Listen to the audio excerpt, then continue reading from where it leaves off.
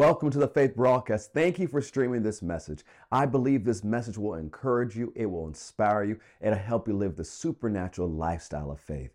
We want you to live this supernatural lifestyle of faith, not have supernatural moments, but have it as a lifestyle. So we put all of this content out for you to receive so you can grow and live the life that Jesus made available for you. To find more information about our ministry and our resources, you can visit us at fccga.com. Or you can download our Faith Plus app. Our Faith Plus app has thousands of hours of faith-building content, and it's available in your app store right now. Open your heart. God's going to share something special to you through this message. We're in our Summer of Freedom series, amen? And so in the late spring, the Lord put on my heart to declare that this is a summer of freedom. And so that's what we've been concentrating on for the last month or so. And we dealt with shame extensively for a couple weeks in a row, and we introduced the topic of fear last week. We just opened the door on it, and we'll go a little bit further today. Last week we shared freedom from fear, and today we're sharing unmasking fear. Unmasking fear. So let's go back to Genesis chapter 3. Genesis chapter 3. And we've been looking at our first parents a lot as we understand how to live free. And we looked at the first temptation of Adam and Eve and their fall. Genesis chapter 3, verse 1. Now the serpent was more cunning than any beast of the field which the Lord God had made. And he said to the woman, has God indeed said, you shall not eat of every tree of the garden? And the woman said to the serpent, we may eat of the fruit of the trees of the garden, but the fruit of the tree which is in the midst of the garden, God has said, you shall not eat it, nor shall you touch it, lest you die. Then the serpent said to the woman, you will not surely die, for God knows that in the day that you eat of it, your eyes will be open, and you will be like God, knowing good and evil. So when the woman saw that the tree was good for food, that it was pleasant to the eyes, and a tree desirable to make one wise, she took of its fruit and ate. She also gave to her husband with her, and he ate. Then the eyes of both of them were open, and they knew they were naked, and they sewed fig leaves together and made themselves coverings. This is something we pointed out several weeks in a row, but we'll point it out again. Notice the deception the enemy brought. He played on Eve's desire to be like God or to be godly. That's a good desire. How many know it's a good desire to be godly? So he took a good desire and twisted it. That's why he's called the wicked one. The root of the word wicked means twisted. So he took something good and he twisted it. He took a good desire and twisted it. And instead of recommending the path God wanted them to be on, he recommended his own path. He recommended a path that casts doubt on the word of God. So she saw the tree was good for food. It was pleasant to the eyes, and a tree desirable to make one rise. So also part of the deception was that Eve didn't fully understand who she really was. And the enemy still plays identity deception to this day. He comes against people to see if they really know who they are. He tried the same thing on Jesus after he was baptized and the Holy Ghost came and rested upon him. He said, if you really are the Son of God, then do this. If you really are the Son of God, then do that. Now remember, there was just a voice from heaven that said, this is my beloved Son, in him I'm well pleased, right? So immediately after this public confirmation of who Jesus is, Satan attacks his identity. Satan still attacks identity today. He will send suggestions, he will send thoughts, he'll send lies, whatever he can to get you to believe a lie about yourself. Because if you believe the lie about yourself, you will now identify with the lie and act based upon that lie. And so this revealed Eve didn't understand who she really was. Because once Adam and Eve sinned, they turned over their authority and their dominion to Satan. And according to 2 Corinthians 4:4, Satan became the God, the lowercase g, of this world. Well, how did he get that dominion and authority? He got it from Adam and Eve when they sinned. So this deception revealed that Eve didn't understand who she was, and it was a twisted attack to take something good and give you an alternate way to get there. I just wonder if today you're pursuing something good, but you're going a twisted way to get it. And you think the end justifies the means. Because what Eve and Adam did not realize was that eating the fruit was not just going to be eating the fruit, they're going to change the way they think. They are going to now adopt a mentality that's going to separate them from God. Because a lot of times we think it's our actions, it's our sin that separates them from God. And we see that in the scripture. But the scripture also tells us there's a way of thinking that will separate us from God. And what Adam and Eve didn't realize, that as they sinned, the glory of God that covered them was going to be removed. They were now going to enter into shame, and there's going to be a new way of thinking that's going to keep them separate from God. Because what's the first thing that happened when they sinned? Their eyes were open. They knew they were naked. They sewed fig leaves together and made themselves waist coverings. So what happened? They were ashamed, and so they covered themselves with things they had no business covering them with. And shame will always cause you to cover up with stuff that can't clothe you appropriately. Shame will cause you to cover up with religion and becoming focused on works. Shame will cause you to lie, to deceive others, and to operate in false pride. Shame will cause you to make promises that you can't keep. Shame will cause you to get your self-worth from the things that you do. Shame will produce an inability to come to a place of honesty with God because you believe you don't have any true value. Shame will cause you to concentrate on your sin instead of concentrating on the Savior. And so God walks in the cool of the day and says, Adam, where are you? And notice what Adam said.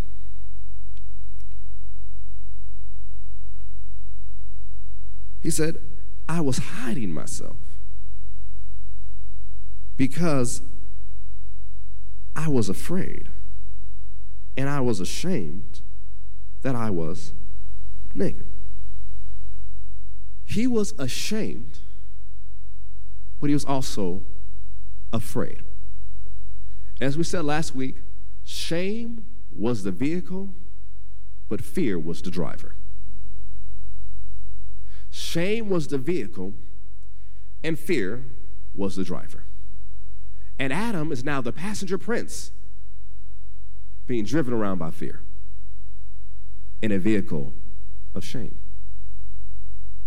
Now, we've all learned this lesson growing up, hopefully all of us, and we pass this lesson, important lesson, to the next generation. Don't get in the vehicle with somebody you don't know. Right? Come on, even if you take Uber or Lyft, they let you know this is the driver, this is what they look like. You can know you can get in the car with this individual. You're not going to randomly get in the car with somebody you don't know, right? Right? You know this. I don't have to go through the lessons. Doesn't matter if they hand you a cookie or a piece of candy, don't get in the car, right? Y'all know that, right? But how many of us are jumping in the vehicle of shame and taking a ride that's going to lead us to a hellish destination? There are too many believers who have been redeemed from shame that are still riding in the vehicle of shame because fear is driving them. We have to unmask fear. Fear is not something to play with. As we talked about last week, Hebrews 2 teaches us that Satan enslaves mankind through the fear of death. That every fear is rooted in the fear of death. The fear of death is the master fear of the terrorist. And that fear of death, Satan uses it to connect to every other fear that you may be dealing with to keep you chained, to make you slaves. What did it tell us in Romans 8? That when we were born again, we did not receive the spirit of bondage again to fear. We received the spirit of adoption. And because we know we belong to God, that God's put us in his family, we cry out, Abba, Father. We cry out, we've got a father. We've got a daddy. We got someone who cares about us. The world operates by the spirit of fear because Satan is a terrorist. And he keeps people in control by the threat of fear. Go to 1 John chapter 4. We're talking about unmasking fear. Because fear is more than just fright. Because we think, okay, someone startled you. Someone jumped out and scared you. And that's how we identify with fear. People say, oh, fear, that's what happens when you're in a haunted house or go to a horror movie. That's fear. But if that's all our definition of fear is, fear could be running the show in your life and you don't know it. Come on, you can be all like full of macho-ness and bravado. Like, I ain't afraid of nothing. You sure about that? Well, there's no fear in my life. Are you sure about that? Because it just has a different mask on.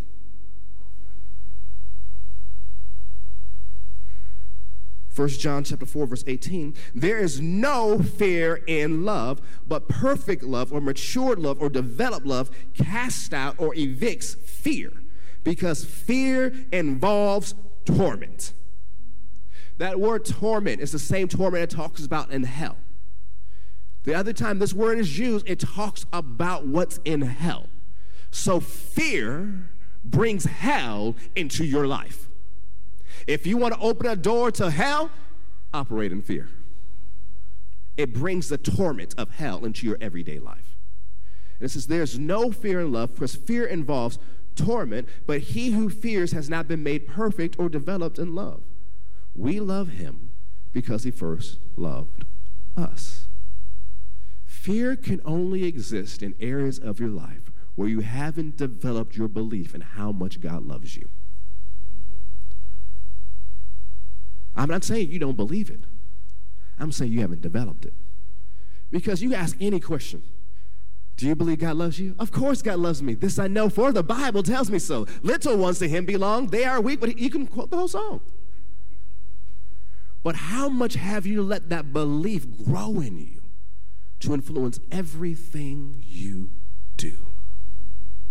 How much do you really believe that God loves you? Last week we quoted John 16:27 when Jesus was talking to his disciples. He says, for the Father himself loves you because you have loved me and believe that it came forth from God. Notice how that sounded to this group of disciples who've grown up in the synagogue, grown up hearing the law, for Jesus, the Son of God, saying the Father, not to say the Father loves you, that would have been deep enough, the Father loves you. But he says the Father himself loves you. And if anybody would know that, Jesus would know. Can you imagine saying, hey, Peter, hey, Andrew, hey, John, James, come on with something. Simon, come here. I want to tell you something. The Father himself loves you. Imagine the paradigm shift. When they heard that from Jesus, the Son of Love himself, the Father loves you. Fear can only exist in areas where we haven't developed our belief in how much God loves us. It has to go beyond mental assent. It has to go beyond the elementary, introductory understanding. It has to grow to such a place where that love evicts all fear. It flushes out all fear. So let's unmask it some more. Let's go to Psalm 56 and get into something new. Psalm 56, verse 3.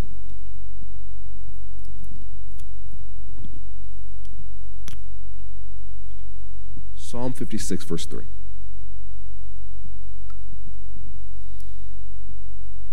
Notice what the psalmist says here. And a lot of the psalms we look at today, David was writing these psalms when he was in some tight situations. Some situations that we might have faced some situations, but we didn't face some situations that this brother faced.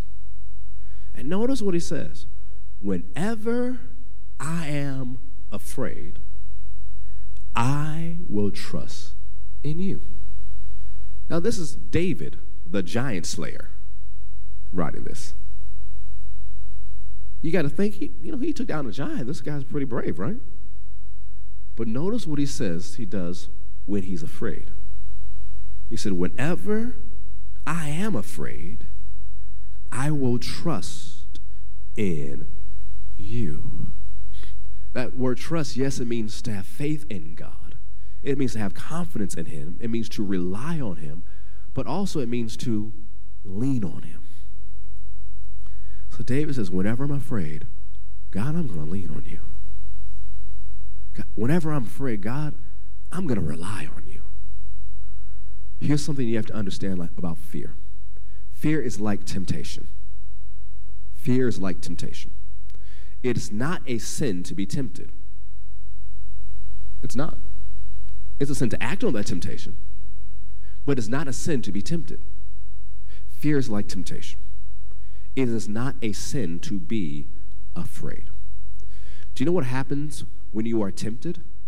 When you are tempted, you are presented with a choice, right? And what did God promise you in 1 Corinthians? That there'll be no temptation that comes into your life that you can't handle. Because with every temptation, God is faithful and he'll provide a way out. When a temptation shows up, it lets you know that you have a choice. Now, Satan may be lying to you, so you don't have any choices in this matter, but the fact that you are tempted should remind you, I have a choice. Because there always will be a way out. There's never a temptation that can show up in your life that there's not another choice. Now, the enemy in the world may say there's no other choices, but there's always a choice. See, there's always a choice. Fear is like temptation. When you are afraid, you should remember you have a choice. Anytime fear shows up, it presents a choice. Whenever you are afraid, you have to remember that you have a choice. Say, I have a choice. Fear always presents a choice. Fear is like anger. To be angry is not a sin. Because the scripture says, be angry and sin not. But if you stay in anger, it will become a sin or will lead you to sin. Being afraid is not a sin, but staying in fear will lead you to sin. Fear will lead you to make decisions that outlast the sensation of fright. I'll say that again. Fear will lead you to make decisions that outlast the sensation of fright. What decisions in your life have you made because you were afraid? You had a choice. You could either lean and trust, or you can act out of that fear. Fear is a tutor. It will teach you another way to think, and it will teach you another way to live. Whenever fear shows up, there's a choice presented to you, and there's a decision you have to make. But guess what? If you keep making decisions based on fear, those decisions become a habit. You make enough habits, it becomes a lifestyle. Now you might say, I'm not afraid of nothing, but everything you do is rooted in fear. That's how fear is so dangerous. It has a mask on. It's telling you what to do all your days, but you say, well, I haven't been afraid of anything since I was a child. Well, let's go back there. Did you deal with that? Just because you buried it didn't mean you resolved it.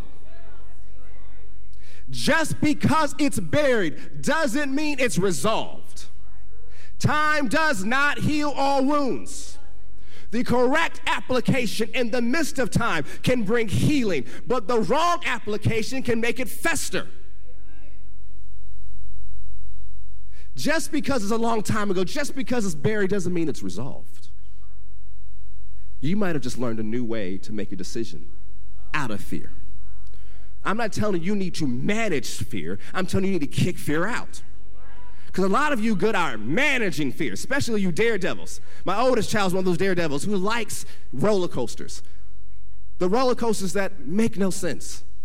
The roller coasters, I'm like, why would I ever get on this roller coaster except to ride with you? Those type of roller coasters. Like my oldest to celebrate her birthday, she wanted to go paragliding thousands of feet in the air.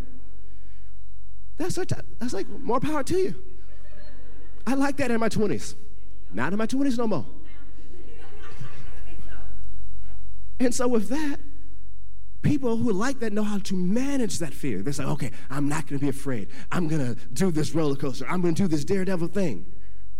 But they get a report from the doctor, and there's the fear. The economy shifts, and there's the fear. They have to stand up and do something, there's the fear. I'm not telling you to manage the fear. I'm telling you to kick out the fear. Because if you manage the fear will put on another mask, another face, and it will teach you what to do, teach you how to think, teach you how to live, and develop a mentality that puts space between you and God. Remember, I said it's not just your sin that separates you from God. It's also a way that you think. And fear will teach you a way to think that will keep you separated from God, his goodness, and his provision. Not saying that God is separating himself, but you are separating yourself. Fear presents a choice. And fear will lead you to self-sabotage. You've been praying for years for the right spouse. You finally got him.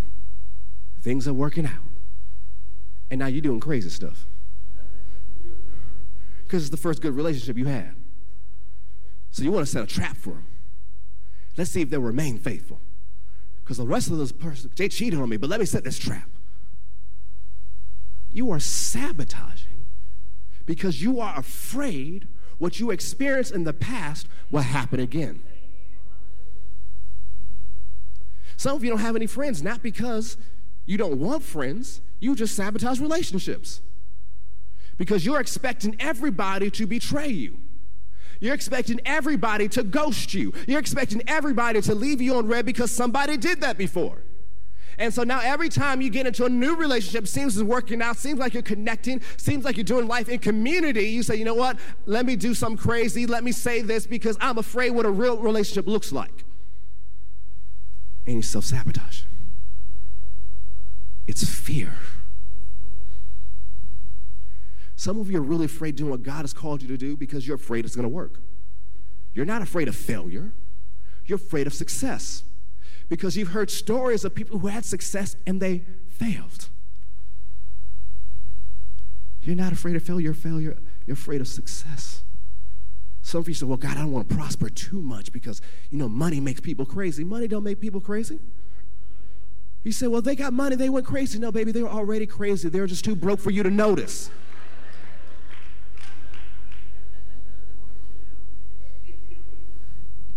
Fear will make you destroy your life. And you'll call it wisdom. You know what? I'm just got to be wise out there. Sure, you got to be wise out there. But what decisions are you actually making?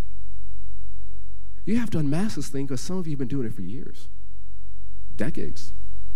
How about this? Your parents taught you to be afraid. And so now you pass it on. Now, there's a way to teach wisdom to a child without teaching fear, right? So he said, look both ways because you cross the street, right? That is wisdom, right? You don't have to say, look both ways before you cross the street because I'm afraid you might get hit by a car. Why does fear even have to be in the picture? Just say, look both ways before you cross the street. Cars are coming. It is dangerous not to do so. Don't produce fear into the picture.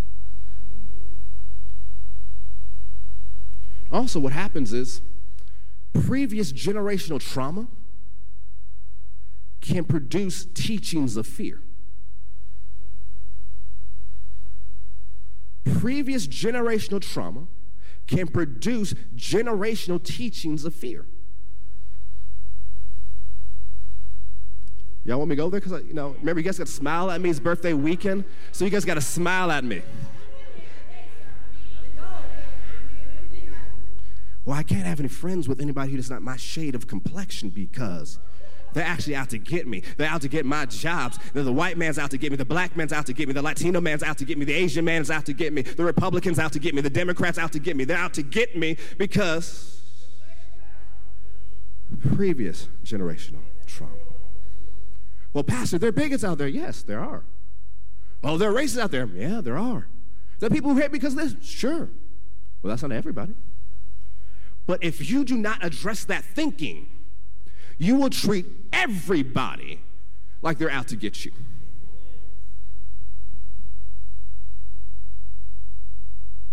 You got to deal with it. One of the things we know in this nation, we got a long way to go in a lot of areas. But thank God, we're not where we used to be. And for some of you think, well, this is the worst this nation's ever been, please pick up a history book. A real history book that tells you what actually happened. So don't buy into the lie, we're worse than we ever been. No, we ain't, not even close. And we ain't going back. I said, we ain't going back. We are the United States of America, not the divided states of America. Why would I want this nation to go down? I'm in it. That is stupidity gone to seed. To wish for a nation you live in to fail? Oh, no. I'm here. I want it to be better. Well, Pastor, don't you know about slavery? Yes, very much so. But why? Can I just go there? I guess it'd be nice to me. It's my birthday. Why would I want a nation to be destroyed that was built by the lashes of the blood that was shed from my ancestors? No. Why would I want the nation to be a nation of vengeance? No. He said, well, do you believe with the history of America that God called it? Yes.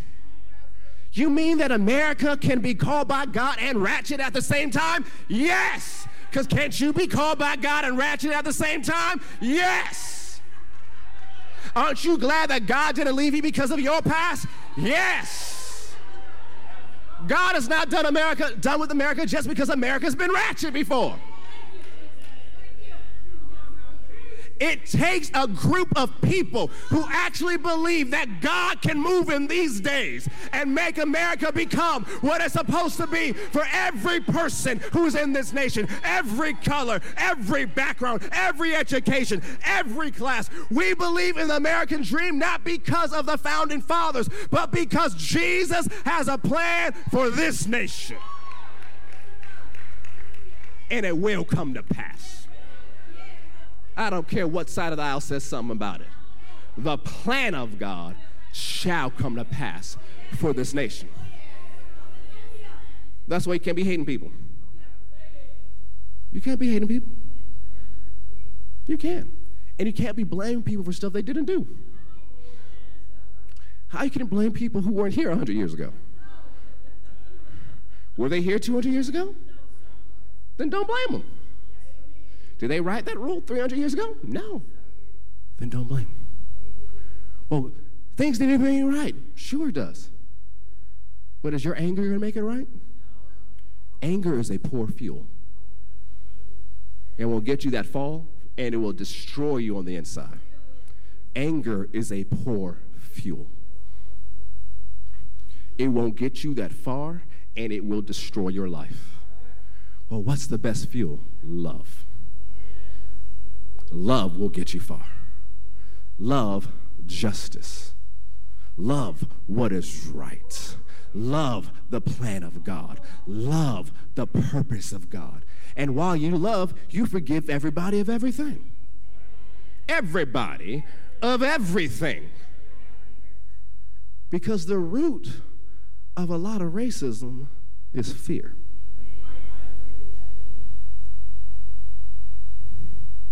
It's fear. It's a spirit of fear that has been in this nation. You say, since 1619, before that. I've tracked this bad boy before 1492. See, I'm in the midst of putting together something for next year. Don't give in to the spirit of fear. When fear tries to come upon you, resist it. You make a decision to not be afraid, because fear always presents a choice. But this means you have to renew your mind. You have to change the way you think. You got to refuse not to be afraid. You have to refuse. You have to refuse. Go to Psalm 27:1.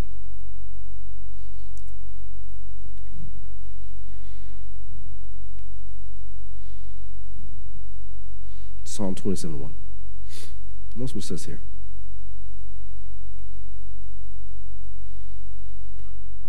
The Lord is my light and my salvation. Whom shall I fear? The Lord is the strength of my life. Of whom shall I be afraid?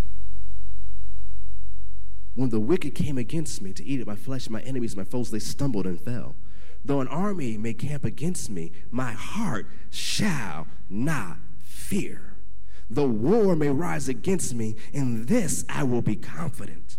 One thing I have desired of the Lord, that will I seek, that I may dwell in the house of the Lord all the days of my life, to behold the beauty of the Lord and to inquire in his temple. For in the time of trouble he shall hide me in his pavilion. In the secret place of his tabernacle he shall hide me. He shall set me high upon a rock. And now my head shall be lifted up above my enemies all around me.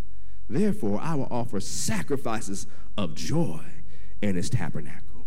I will sing, yes, I will sing praises to the Lord. Go to Psalm 3. Psalm 3. Verse 1. Lord, how they have increased who trouble me. Many are they who rise up against me. Many are they who say of me, there is no help for him in God. But you, O Lord, are a shield for me, my glory, and the one who lifts up my head. I cried to the Lord with my voice, and he heard me from his holy hill. I lay down and slept.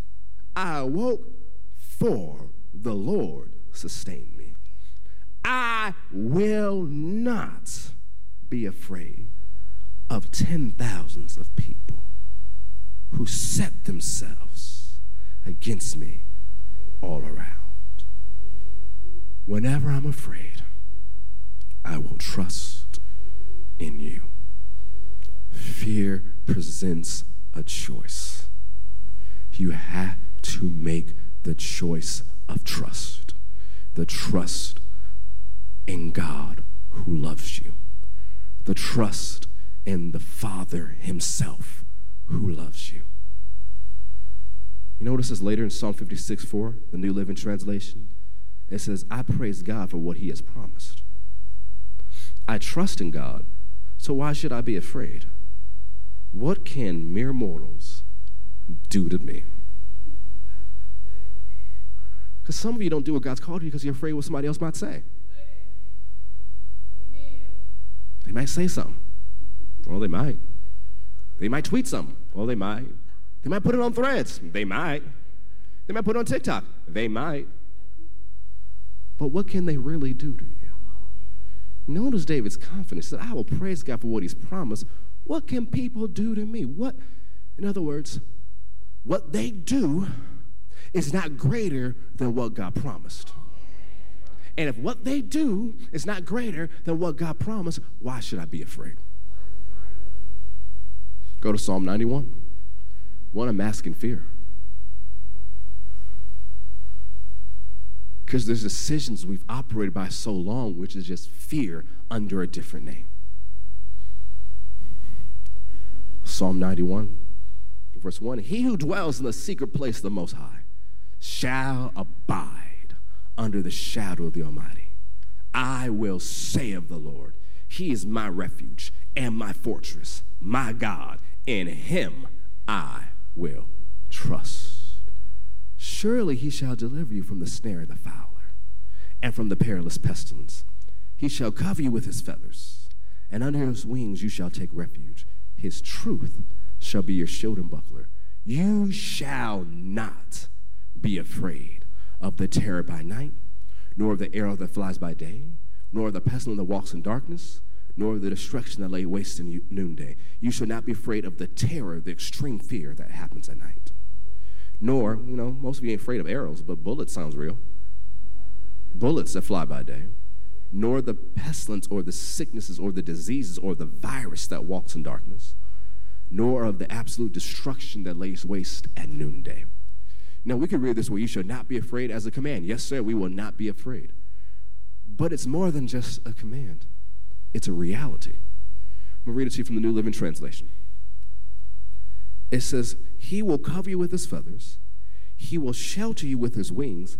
His faithful promises are your armor and protection. And because of all that, you won't be afraid.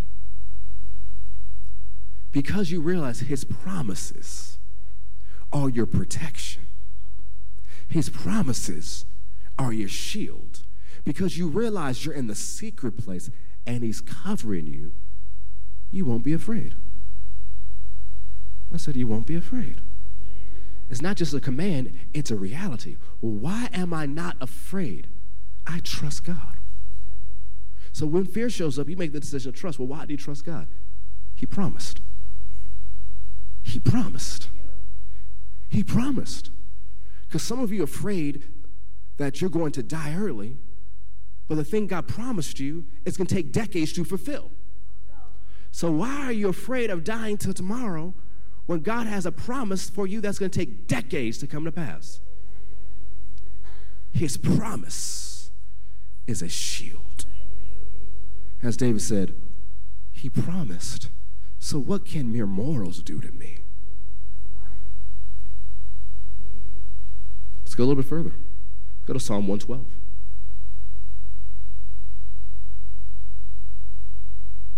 Psalm 112.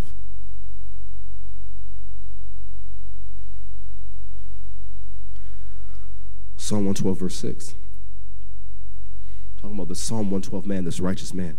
Surely he will never be shaken. The righteous will be in everlasting remembrance. He will not be afraid of evil tidings. Why? His heart is steadfast, trusting in the Lord. His heart is established. He will not be afraid until he sees his desire upon his enemies. He has dispersed abroad. He has given to the poor. His righteousness endures forever. His horn will be exalted with honor. The New Living Translation says this way, such people will not be overcome by evil. Those who are righteous will be long remembered. They do not fear bad news. They confidently trust the Lord to care for them. They are confident and fearless and can face their foes triumphantly. They share freely and give generously to those in need. Their good deeds will be remembered forever. They will have influence and honor. Why is this righteous man not afraid? Because he fixed his heart. He established his heart, which means before the fear showed up, he made a decision about his heart. He made a decision about his soul. He made a decision about his mind. He made a decision about his emotions. Before the terror flooded the earth, he made a decision. I won't be afraid. God has promised. I trust the promises of God. It fixes your heart in place. Fear will get you running every which way. And you know what it's called? Panic. So many believers are acting like Chicken Little. Running around shouting, the sky is falling. Well, Pastor, don't you know it's the last days? Yes. According to Scripture, we've been in the last days since Jesus was here. We've been in the last days almost 2,000 years now. Well, don't you know it's the end time? Sure it is. You don't have to have a deep degree of theology to look outside and say, oh, it looks like things are about to wrap up. But the last days and the end times are not an excuse to fear. Because even when we deal and talk about the issues of race, it's not something we're supposed to run away from, nor it's something that you can pray away.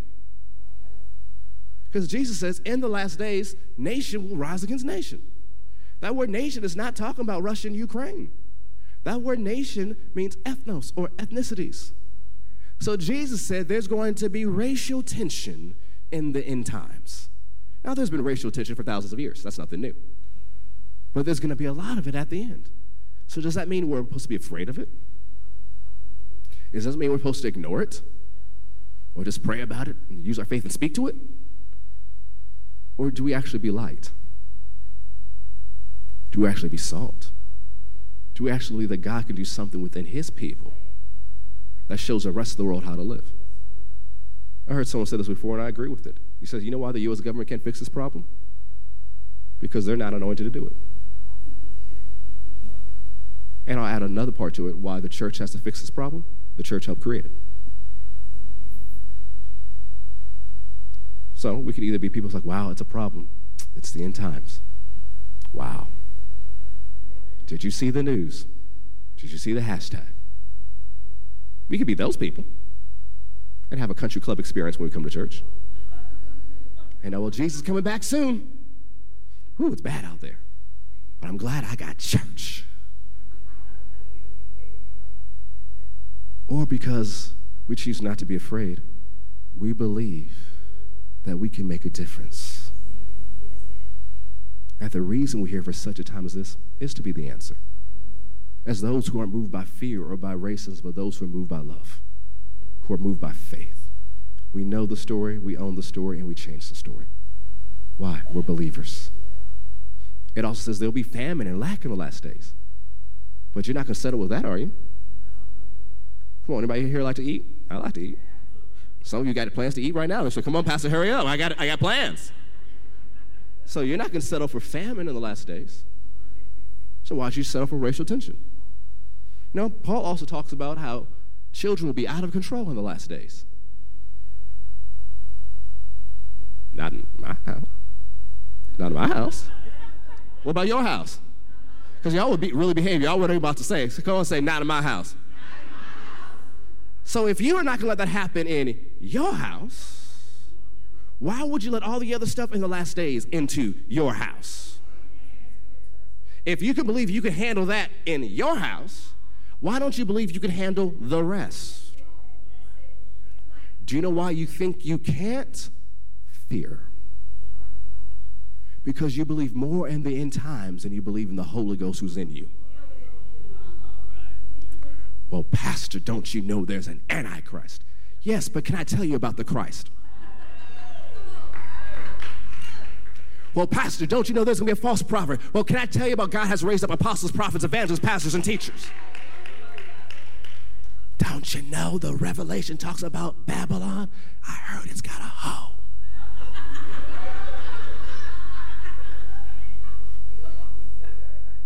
You're taking minor characters of the book and exalting them to promise. Yes, there is a Babylon, but there is a heavenly Jerusalem. Yes, there is a kingdom of darkness, but there is a kingdom of light. Stop being Satan's PR team. Satan don't need to hire anybody. He got the church to do the job. You call it prayer meetings. Oh, Satan's been doing this week. Satan's been busy. He's been busy for thousands of years. Stop talking about what Satan's been doing. Start talking about what Jesus is doing. Come on, people were so obsessed with what happened at an award show. Did you see the darkness on that stage? Did you see the sin? Well, sinners are going to sin. Yeah. Aware of it. But at the same time, a revival broke out on a college campus. So instead of talking about sinners sinning, let's talk about the Holy Ghost moving. Because whatever you talk the most about shows what you're impressed by. So many of us talk about the darkness because we're impressed by it. And the reason we're so impressed by it is because we've been living in fear. No more. If you're going to live the supernatural lifestyle of faith, you have to depart from the operating system of fear. Because fear tolerated is faith contaminated. Jesus said in John 14:27, peace I leave with you. My peace I give to you. Not as the world gives do I give to you. Let not your heart be troubled, neither let it be afraid. Notice what Jesus says as he's about to leave. Don't allow your heart to become agitated. Don't allow your heart to become back and forth or wishy-washy. Well, what you should do, fix your heart. Don't let it be afraid. What does that remind you? You have a choice. When fear shows up this week, and it will, there's a lot of stuff to be afraid of out there. Tons of stuff. Oh, there is, Pastor, just watch the news for about 15 minutes. You'll learn something new to be afraid of. There's a lot of things to be afraid of. And it even talks about the end times where men's heart will fail them for fear. There are tons of things to be afraid of out there. But when you go out there, what decision will you make? where you decide to partner with fear and make decisions out of fear? Or will you believe God's promises and make decisions based off of the leading of the Spirit of God? Notice, the situation that caused fear is still there in front of you, but you have a choice of how to respond. Out of fear, or you can respond out of the leading of the Holy Ghost. So many of us respond out of fear, and we never even check out with Jesus. Hey, Jesus, what do you want me to do about that? You forgot to ask because you're afraid. You think the only two responses are fight and flight. Now, those are some responses, but Jesus got more. You can't just give in to the fear when it shows up. Too many of us are making decisions in our everyday life, and fear's been pulling the strings the whole time. You're walking like Pinocchio. Got no strings to hold me down. Sure about that? Because fear's been pulling the strings. It's time to get free of fear. One more scripture, Philippians 1:28. Just taking another step forward today, and we'll continue next week. Notice what Paul says here. And are not in any way terrified by your adversaries. Not in any way. Notice he said, not in any way terrified by your enemy. Notice what it says in New Living Translation. Don't be intimidated in any way by your enemies. This will be a sign to them that they are going to be destroyed, but that you are going to be saved, even by God himself. Do not let the situations you face this week intimidate you. Don't let the enemy raising his head cause you to be terrified. You staring down their terrorist, refusing to fear, reminds him that God is going to deal with them in the end. Refuse to fear. Refuse it. Don't let anything terrify you. Don't let anything cause you to leave this place of faith and love. Because operating in fear will rob you of the miraculous. God has so much more for you. Don't let fear and the way fear has taught you to think cause you to be separate from the plan of God. He loves you. And because he loves you, because he protects you, because he's with you, and because he's made you promises, what can people do to you? No weapon formed against you shall prosper, and every tongue that rises up against you, you shall condemn in judgment. For that is your heritage, and you are the righteousness of God. Don't be afraid. Our best days have arrived. Our best days as a church where faith is concerned. Our best days as the body of Christ at large is concerned. And our best days as a nation. And notice that none of that is dependent on who sits in the Supreme Court, who sits in the White House, or who sits in Congress. It's dependent on what the church does. The church is the most powerful force that has ever existed. God has not given us a spirit of fear, but of power, love, and a sound mind. You know, that word power, I found another definition for it. They use that word power to describe the full force of the Roman army, or the force of a force of nature. You operating by the Spirit of God, refusing to fear, you become a force of nature that hell cannot stand against. For it says, the gates of hell shall not prevail against the church. When's the last time you saw some gates move? We need to stop playing defense. It's time to go on the offense. Hell cannot hold us back. Stand to your feet.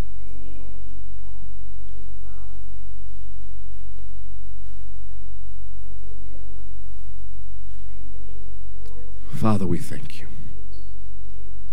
for loving us, for giving us your Spirit as a sign of your love.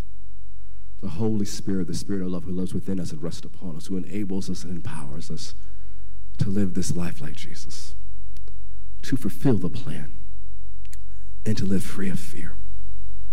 Father, help us not just to be hearers of this word, but to be doers of this word. So we'll be blessed in our doing, as it says in the book of James. We just began here, Father. So, Father, I ask over this next week, you help them unmask fear in their lives. Some of us already been unmasked, but unmask more. To show them decisions that have been rooted in fear and show them how to change it, how to recover from it, and make decisions that are based in the wisdom of the Holy Ghost and live by faith and love and the true wisdom of God. Hallelujah. For you are with us. With us to deliver us. Not to leave us or forsake us, but to deliver us. Deliver us from what's to come later this month and this year. To deliver us. You're with us to deliver us. So we won't be afraid. You are with us to deliver us. You are with us to deliver us.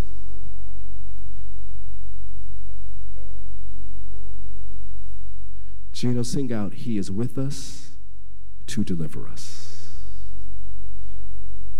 And if one of my team can get Minister Cam for me real quick. Gino, sing out, He is with us to deliver us. He is with us